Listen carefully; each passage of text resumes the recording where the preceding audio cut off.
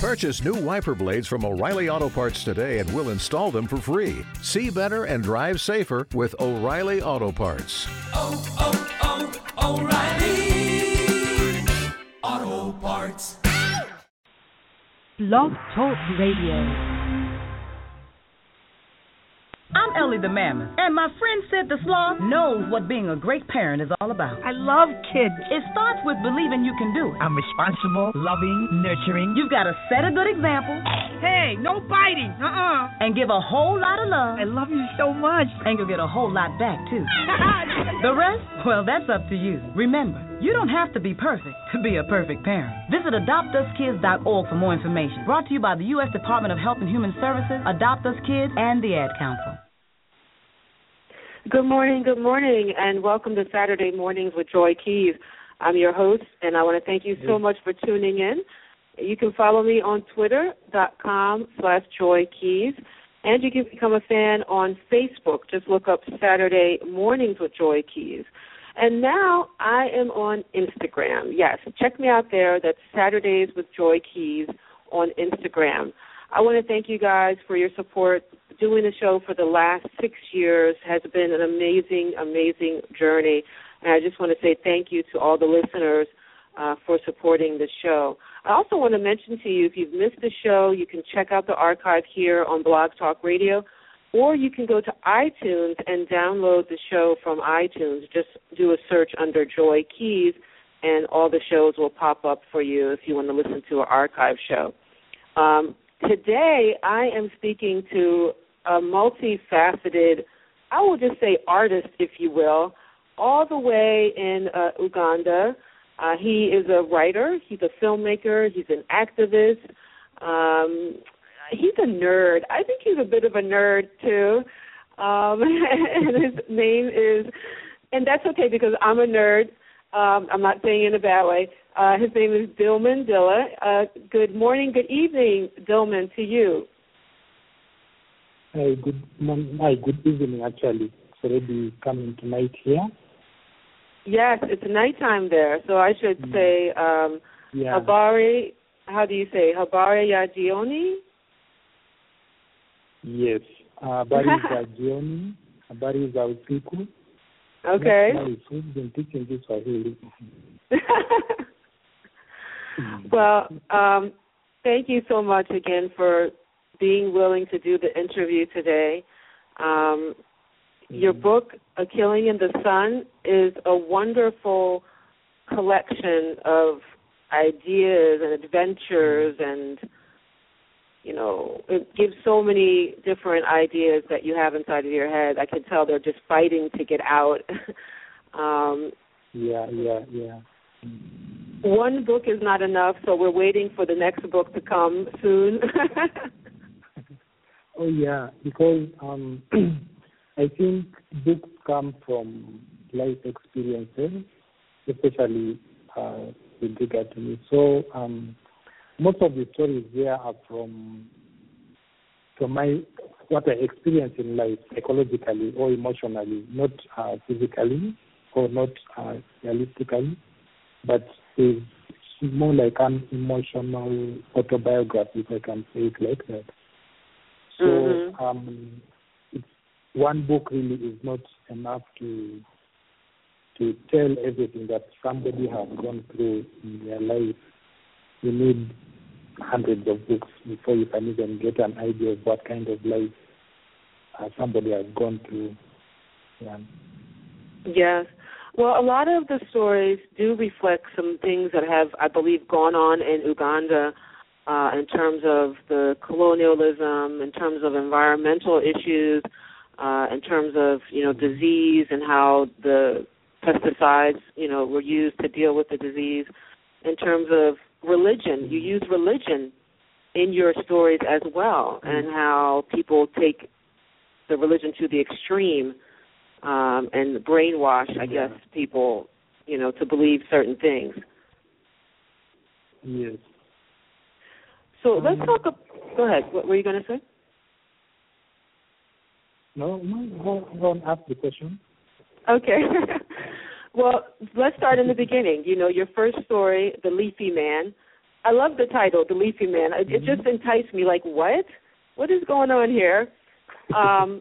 But this deals with a lot of environmental issues. We also have them here in America with a company called Monsanto, who has engineered seeds, and now many farmers can't even use their own seeds, or they are they can be arrested if they use the Monsanto seeds and all kinds of stuff. So in your story, you have the dealing with the bugs. Talk to the audience a little bit about the Leafy Man and what happens in there. Why don't you tell the audience a little bit about the Leafy Man, the story? Okay, the Leafy Man is about a traditional healer, a herbalist, basically, who is trying to save his village from genetically modified mosquitoes. And these mosquitoes are brought in by a company that was seeking to make a profit out of the malaria epidemic that has been going on. That's common in all over Africa. So it's kind of like an action story, basically. Just one guy fighting monsters, like a monster kind of story. So at the bottom line, that is what it is. But I think emotionally, I came up with this story after I had a bout of malaria. Because at the time in my life when I was having malaria like almost every month. Oh, wow. I couldn't figure out why. I was falling sick so regularly. And then I kept spending a lot of money on medication until one time the doctor told me that, no, I'm not going to treat you this time. Just go and rest. Drink oranges. He gave me like a diet to eat. And they checked my blood and they were the malaria parasites. So they said, you're getting addicted to the medicine or something like that. Or the medicine is not working. Because he kept putting me on a stronger drug. I think that time there was something called quinine, then there was the Quatam was not there, but all these different drugs, and then Artimata was supposed to be the strongest of all, and then the parasites were not responding to Artimata in my body. Okay. So he told me, okay, we are going to stop treating you.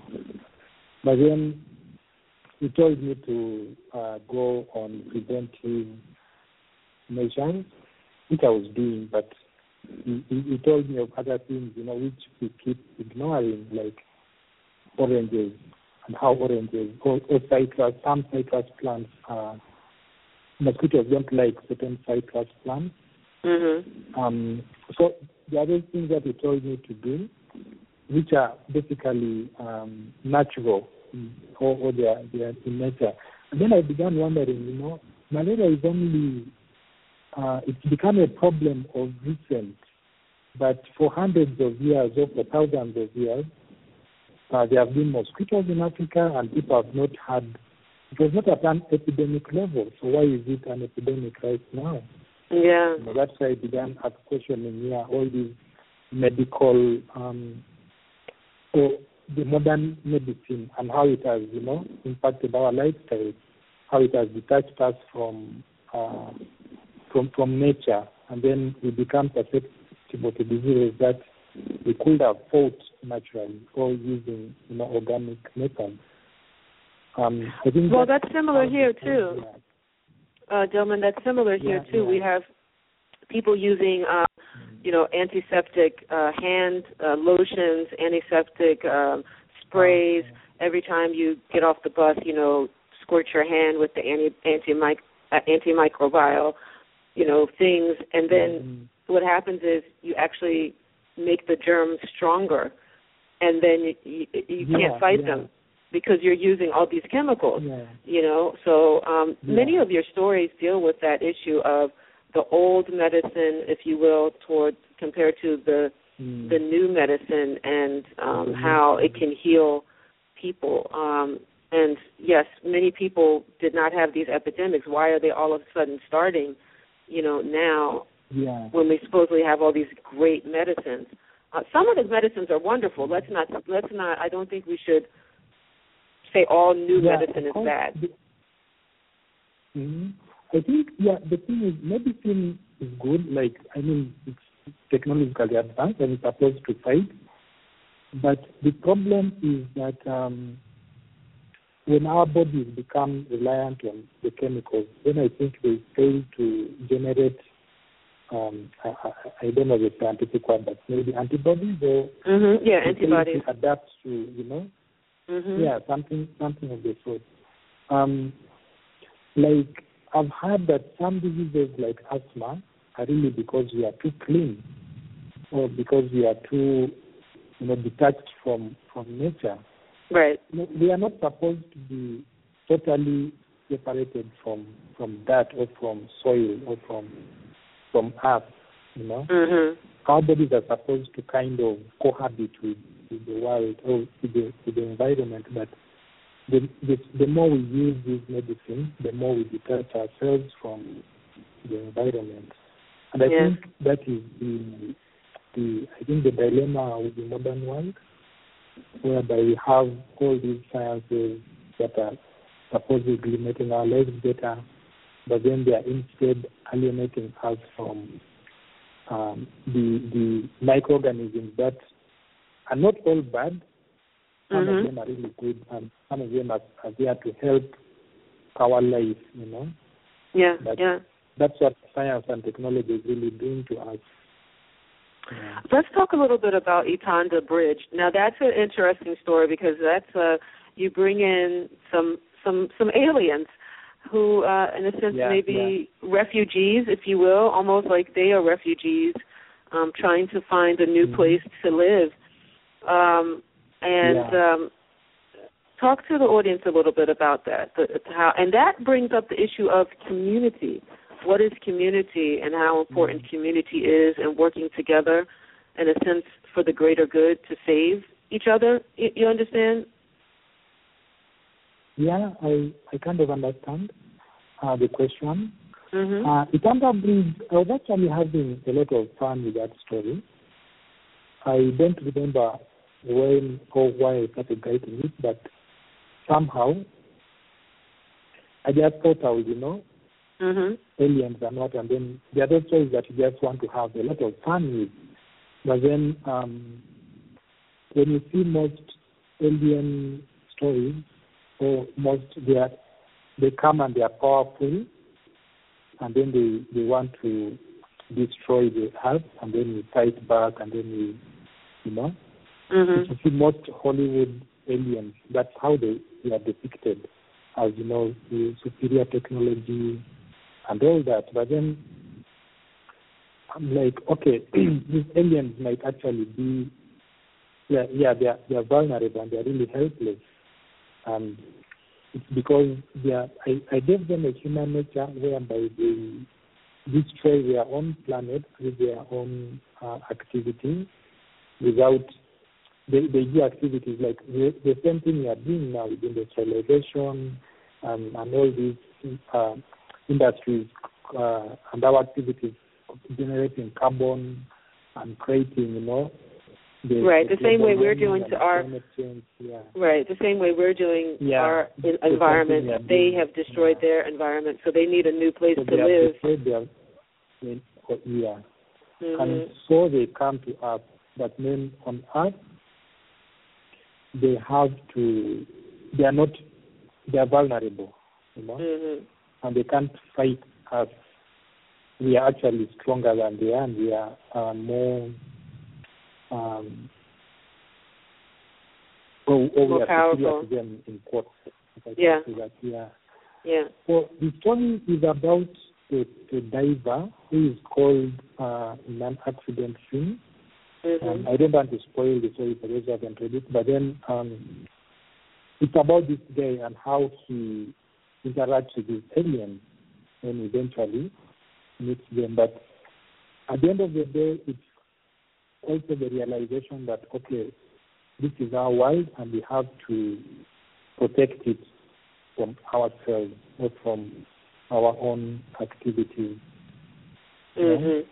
Yeah, we have to. We're thinking that we need to protect ourselves against the aliens, but we really need to protect ourselves against us, and our destruction of the environment and the water. So yeah, I can understand that.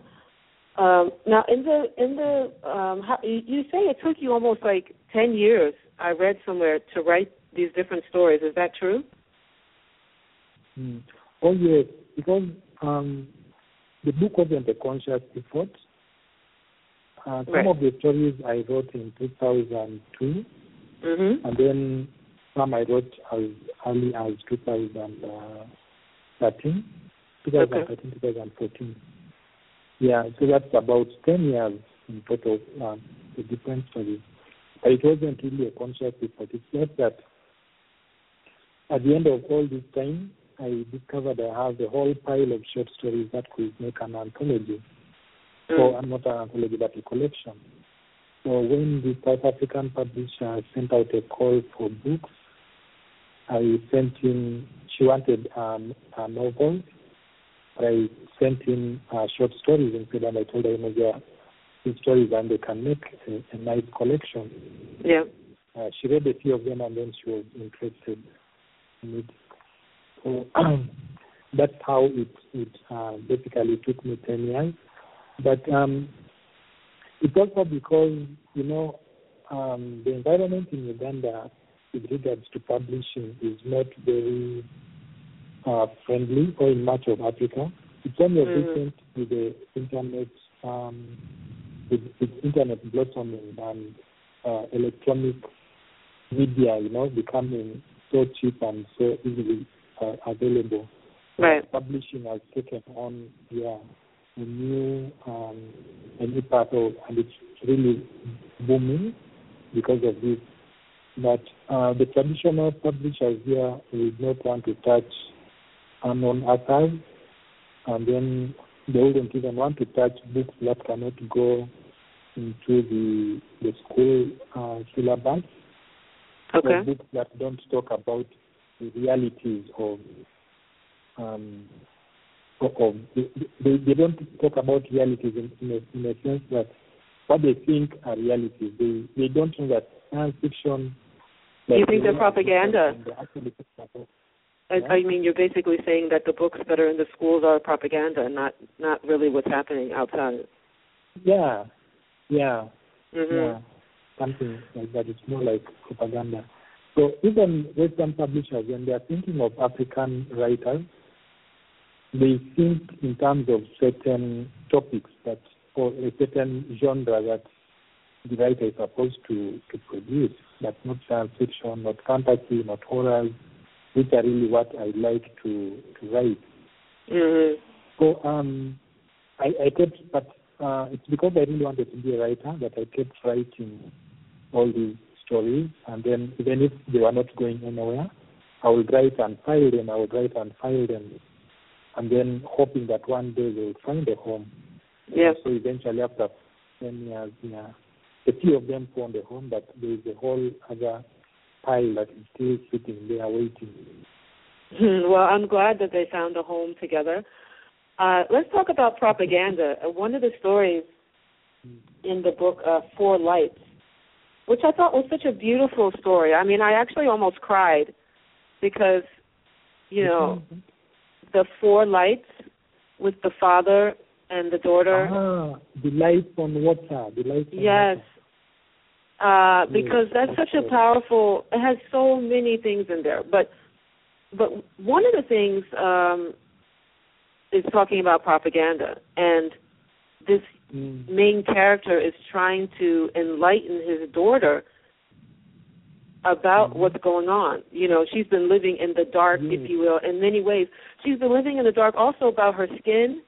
You bring up the issue of skin coloring, which is a big issue in Africa, either people bleaching their skin or people afraid of I can't think of the name, but the people who can't get melanin, I can't think of the name right now. Oh, my God. Albinos. Albinos, yes, yes. Albinos. Like Salif Keita, he's an albino, right. So you bring up so many things, but one of the things is propaganda. In Uganda, I mean, people were, in many places in Africa, the government has such a tight control. To tell the truth, you could really, risk your life. Mm-hmm. Are you ever afraid in writing these stories? Not really. Mm-hmm. Because I don't think I would be afraid, because none of the stories actually talk about the government in bold letters. Mm-hmm. There is one story only, A Killing in the Sun. It yes. was inspired by activities or it was inspired by an incident, an army incident where 2 soldiers were executed for killing a priest, I think an Italian priest. And then there were questions surrounding the execution and saying this looked like a cover-up or something like that. But then the writers who've had problems with the government are those who've gone out to point out like the president or somebody in power, and they actually spell out, something against the people in power. But my stories are more of social issues that shouldn't really be political in nature. Mm-hmm. They are more social issues that everybody faces at some point in their lives. Even that one, The Killing in the Sun, is really about how Ugandans have had to struggle with unruly soldiers. Like I grew up with some kind of trauma, because you see a soldier and then you think, is he going to shoot me? Is he going to do something to me? Right. And then there's that trauma that you grow up with. Though, of course, right now in Uganda, we don't have that kind of situation. The soldiers are pretty much disciplined. But then in my childhood, until I think about 1990, I was 12 years, 12. That's when the situation started to normalize. But before that, it was really a common occurrence for people to disappear from their homes. Mm-hmm. I remember in, I think, 86, I might have been 10 years or something about. But I slept throughout the whole incident. But I woke up in the morning and my mom was missing. She was sharing the bed with her. Yeah. And then they told me soldiers came in the night, but they say I slept through it all. I didn't even hear anything. And they say the soldiers made a lot of noise. They were breaking open a lot of things. And so for 1 month, my mother was in the army barracks, and we didn't know, what was going to happen to her, or if we'll ever see her again. Right. We grew up with all these kinds of trauma, and then you almost have like post-traumatic stress. You have post-traumatic stress, yeah. I mean, I remember when I went overseas and people dealing with communism, the Polish people. I was in Poland for several weeks, and they would tell me stories about, even in the present, they were afraid every time they had to encounter police or going to the airport and showing all their documents. Mm-hmm. And even though it was okay, everything had changed, but they had the memory of having been harassed by the police and searched, and maybe people taken by the police and never coming back, So Yeah. Yeah, it is more like that, post-traumatic stress. And I think when I write, I try to make sense of all these events, because it's some kind of therapy for me. Yeah. So a friend of mine told me that a lot of people who are in their 40s are drunkards because of what happened. I mean, they didn't know how to handle the kind of life they went through in their childhood. But anyway, most of the stories that I write are on a social level, not really political or against politics. Yeah, well, I want to talk to you. Yeah, Dilman, we're kind of running out of time a little, but I want to talk to you about something really funny. You wrote on your website, let me just tell the audience, you have a website, DilmanDila.com. You're also on Twitter, Dilman Dila. You talk about women, the 7 reasons why women fear commitment. I was laughing my head off when I read this. This has nothing to do with the book, Killing the Sun, but it was just so hilarious that you wrote 7 reasons why women fear commitment. And I'm going to tell you, some of them I did agree with you, but many I was like, no way. You know, I mean, it could be different, like women in America than women in Nepal or women in Africa. I don't know. But one of them was that you said women fear men who cook better than they do. What is this? What is this? I don't know. I think I was just having fun, basically. Sometimes and then, but also it's also playing with gender roles. Yes. Because, it's always expected, especially here, that a woman will cook for a man. Yep. Mhm. So, men who cook for their wives are seen as weak, or I don't know, the way they are looked at, which is not. I think I was more having fun than anything. Being serious, yeah. Well, also you say that. Go ahead. Sorry. No, I was going to say you talk about women fear the night will transform into a pig, and I thought that was also hilarious. But I will say, women may fear that the night will turn into like an evil monster, like, you know, it's too good to be true. That I will say, you know.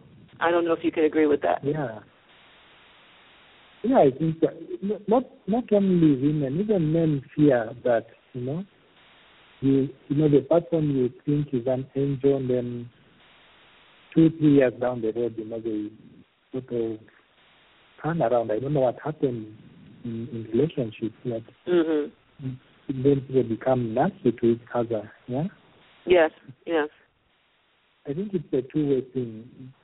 Even men will fear that, and in all relationships, there is always that fear. But then, I don't know, if your partner convincing you or assuring you that, or giving you signs that they are going to stay good, then it will encourage you, like, to stick to the relationship. Of course. Yeah. Well, it was just funny. Sorry. Go ahead. Say that again. I didn't know you'd speak on that article. Well, I'm glad that you wrote A Killing in the Sun. I'm going to be giving away some copies of your book today. With people follow me at Joy Keys on Twitter, or become a fan on Facebook. I'll be giving away some free copies of your book. Okay. Wow, that's incredible. And I would just want to say, you know, again, it's an awesome story. I suggest everybody pick up a book, even if they can't, you know, win a copy of the book. And check out Dilman Dila. And also check out, he has some films out. He's a filmmaker. You can go to his website, DilmanDila.com, and check out all his different talents, if you will. Wow. So, Asante, for coming on today. Thank you so much. Thank you, too. Okay, well, you have a wonderful... It has been a pleasure talking to you. Yes, it's been a pleasure. And I would say, I can't say this, I looked up this phrase to say good luck, but I think it's Kila La Kiere.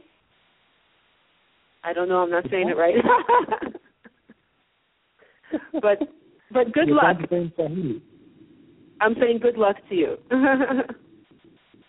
In Swahili, I am not even sure what the phrase is in Swahili. So that's okay. Probably. Okay. but Thank have you. a nice evening, okay? All right, bye-bye. Thank you so much. Bye. Okay, bye-bye.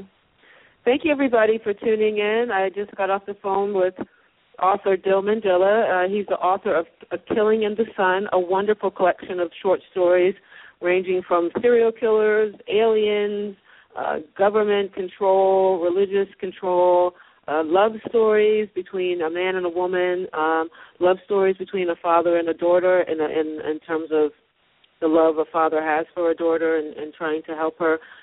So it's a wonderful collection of books. So you definitely want to check out A Killing in the Sun. You can check out his website, DilmanDila.com. Also, you can check him out on Twitter at Dilman Dila. Again, thank you so much for tuning in. My name is Joy Keys, and you can check me out at Joy Keys on Twitter. Become a fan on Facebook, or check me out on Instagram. I'm Saturdays with Joy Keys on Instagram. You guys have a wonderful Saturday and a great week. Check me out. I would like to know maybe what you're doing for MLK Day. Are you going to be helping out? It's always wonderful to try to help others out. All right, talk to you later. Bye-bye. James had trouble seeing. He thought he was tired. His leg went numb. He lost his balance and couldn't talk. He couldn't call for help. James had a stroke. If anyone had recognized the signs and called 911, his life might be different. Remember these warning signs: sudden numbness or weakness in the face, arm, or leg, trouble seeing, sudden confusion or inability to speak. If you suspect a stroke, call 911 immediately, because time lost is brain lost. Visit strokeassociation.org